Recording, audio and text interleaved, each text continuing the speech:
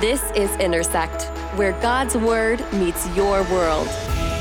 God did not give his church a mission. God gave his mission a church. We're to be about his business. And his mission is a redemptive mission. He has made something known. What is it? That Christ has come and redeemed sinners from the slave market of sin. He's paid the price for all who would believe. So what is our proclamation? What is our mission to make sure this news gets out? That means we preach to this end. We sing to this end. We give to this end. We program to this end. We plant churches to this end. We send partners to this end. We ask you to lead small groups to this end. We hold youth ministry to this end. We engage in children's ministry to this end.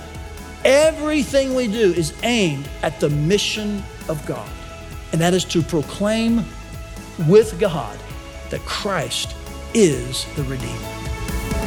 To get more content from First Family Church, visit firstfamily.church/resources.